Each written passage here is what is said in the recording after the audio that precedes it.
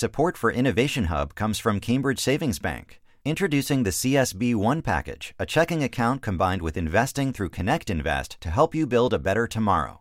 CambridgeSavings.com/CSB1. Welcome to Innovation Hub. I'm Kara Miller.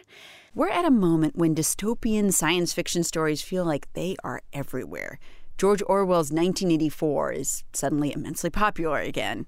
A TV version of Margaret Atwood's The Handmaid's Tale is loved by critics and it's loved by audiences. Thinking about alternative worlds is something that Cory Doctorow has been doing for decades. Doctorow is a science fiction writer, and he's the author most recently of the novel Walk Away, which pushes income inequality into a future that sometimes seems pretty far out there and sometimes seems closer to reality than we might like to think. He's also a co-editor of the website Boing Boing, and he says that what science fiction offers us is basically a bunch of contingency plans. You know, ideas for what to do if the future turns out in different ways, like how to live your life in different kinds of futures, not a prediction. And, you know, Arthur Clarke said, if an elderly distinguished scientist tells you something is possible, they're probably right. If they tell you something is impossible, they're probably wrong. And that really does cover science fiction writers. A lot of what science fiction writers said might happen with our technology and our social relations to it did in fact come true. Like what? Well, so Gardner Dozois said, you know, the job of a science fiction writer is to imagine the movie theater and the automobile and invent not just the drive-in, but predict the sexual revolution. And I think that by the time Gardner said that, some of us were looking at that and going, well, actually, you know, maybe the major effect of all that was that to participate in the sexual revolution, you had to carry government identity papers because you needed a driver's license. And before that, nobody in America carried papers. It was like the thing that you used as a shorthand for totalitarian government. Your papers, please. Right? And all of a sudden, everyone was carrying papers. Well, now we live in this society where, like, the management and tracking of your identity has become one of the central motifs of governance. And maybe that's the thing that happened. And you see inklings of it around the edges. So William Gibson, you know, didn't know a lot about computers when he wrote Neuromancer in 1984, but he had become a keen observer of how corporations and the state were merging to create systems of control that were based both on the stick of surveillance and heavy-duty policing and the carrot of entertainment. You know, I call it being Huxley'd into the full Orwell.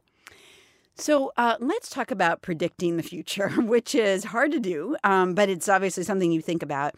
But one of the trickiest things I think about predicting the future is that the things that are really going to change, they're often like social mores. You know, we think about, the future is going to be about flying cars or spaceships.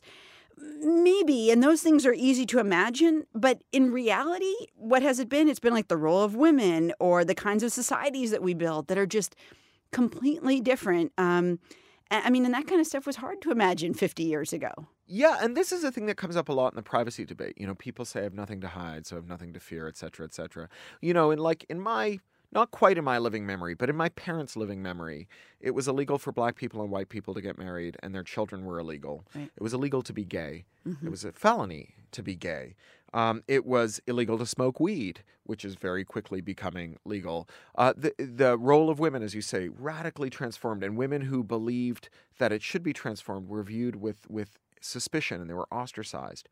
And the way that we got all this social change was by people being able to choose the time and manner of their disclosure, to be able to find the people around them who might work on this project with them, to gradually, according to their own view about who they were ready to talk to about their identity and the secrets of it, were able to widen that circle until we had these social shifts. And, you know, if we say, well, privacy doesn't matter because I don't have anything I do that I can't talk to people about, what we're really saying is that we believe this improbable idea that in 50 years our grandkids will say to us, tell me again, Grandpa, how it was in 2017.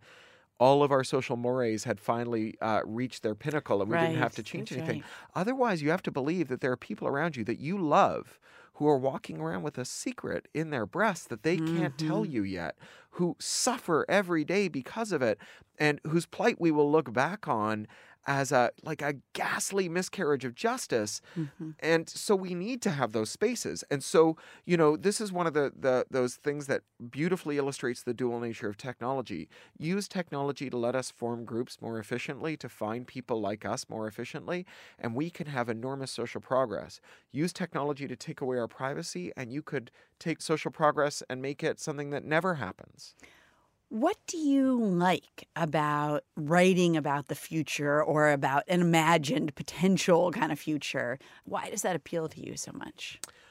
Well, I feel like a lot of the fights that I have in my activist work are very abstract, but that by telling the stories of people living through the problems of technology that I worry about, what it would mean if strong cryptography was banned, what it would mean if our networks were primarily turned into surveillance tools instead of tools for helping us improve our lives, that I can take some of that difficult to overcome complexity and abstractness and really flesh it out in a way that people can understand right in their guts instead of just in their heads. And that's a winning combination. And how do you do that in the world that you imagine in this new book, Walkaway? I just want you to talk about that a little bit, because these issues of morality and social standards that we've been talking about obviously factor in, as well as the big one, wealth inequality. So in Walkaway, the wealth disparity has allowed both the simple economic injustice and the falling away of whole generations of potential workers into a kind of like demi-monde of semi-homelessness and economic precarity and being sucked into these investment bubbles. And so it's creating this alternate society, and the alternate society of like bohemians and walkaways, it's pretty stable until they take a step too far, because one of the projects that the super rich are working for, I call them the Zotas. They're like after giganaires and heptonaires and whatever. They're Zotonaires. So the Zotonaires are working on practical immortality. They're trying to get people to figure out how to let them live forever by Which is not so far from the folks in Silicon Valley. It's certainly a project that when you get rich enough, you start thinking about, right? Yeah. What else can you do with your money? But you have to be around to enjoy it. I mean, what are you going to do with $1 billion? Yeah, you can't take it with you, No. So you don't have to go, maybe. So when the scientists who are working on that project realize that their patrons have made them complicit in the speciation of the human race, where the super rich become like infinitely prolonged men as gods, and everyone else becomes a mayfly disappearing in their rearview mirror, they steal the secret of immortality and they take it to Walkaway land with them. And then that triggers the all-out war by the super rich, whose elite panic at the thought of spending the rest of eternity with us basically means that this sideshow can no longer be tolerated, and out come the Hellfire missiles. You're listening to Innovation Hub. I'm Kara Miller. I'm talking with Cory Doctorow, author of the new novel, Walkaway. When people read this, is there something that you hope they think about what's happening today? Yeah, I call it an optimistic disaster novel. Which makes complete sense. Sure. Of course. Optimistic disaster novel. Yeah, well, so disasters are inevitable, right? Like, even if you have this extremely well-designed, well-put-together civilization, you're still going to have belligerent neighboring states or rising seas or microbes that mutate out of control or, horrible superstorms. And so it's what you do afterwards that decides whether you're living through a disaster or a catastrophe. If you pull together, then that's fine. If you turn on each other, then that's terrible. And, they say that there are two plots, man versus man and man versus nature. And I think that a lot of writers in the pulp tradition, which I'm proud to say I work in as a science fiction writer, they like to have both. The storms come and then civilization collapses. Right. It's a 2-for-1.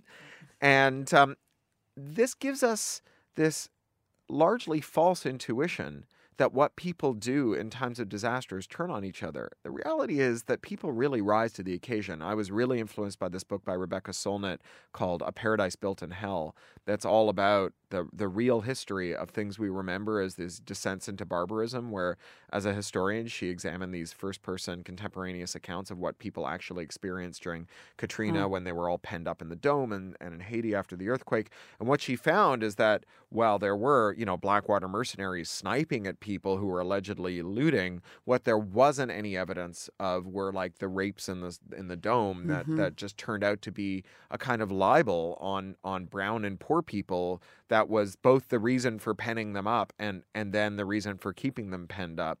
And so what I wanted to do was, on the one hand, see what kind of narrative juice could be squeezed out of the idea, not that after a disaster we turn on each other, but that after a disaster, one of the real problems is figuring out how people that you fundamentally agree with but can't, or are on the same side as, but can't agree with, how you resolve that. Because that's a way harder problem, and it's a way more dramatic problem, right? Fighting with your enemies is easy. Fighting with your friends is hard.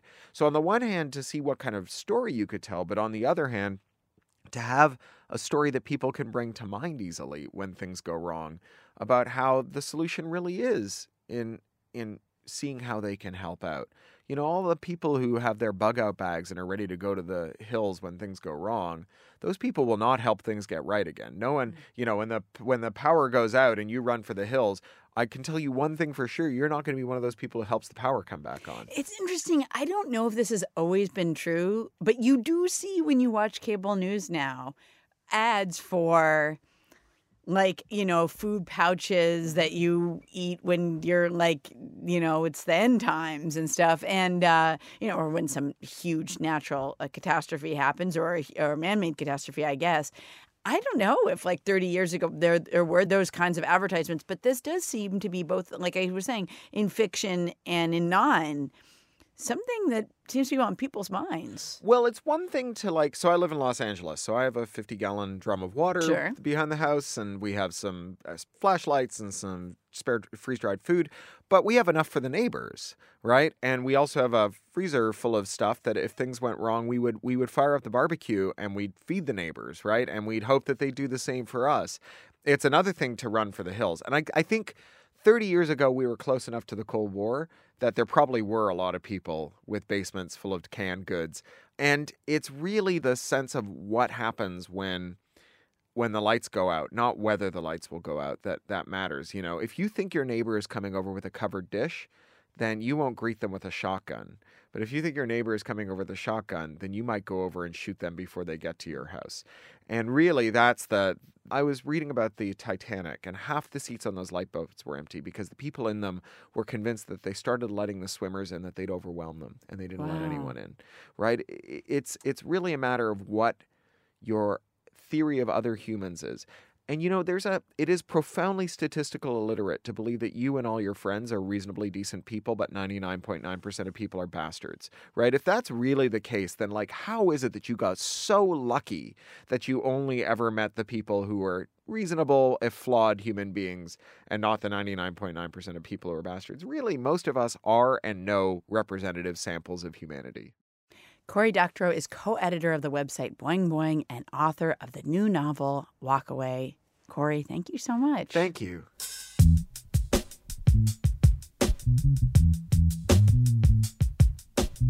On our website, we've got more about Cory Doctorow's books, as well as other coverage of why we're in this moment when dystopian TV shows and literature and movies have caught fire. That's at innovationhub.org.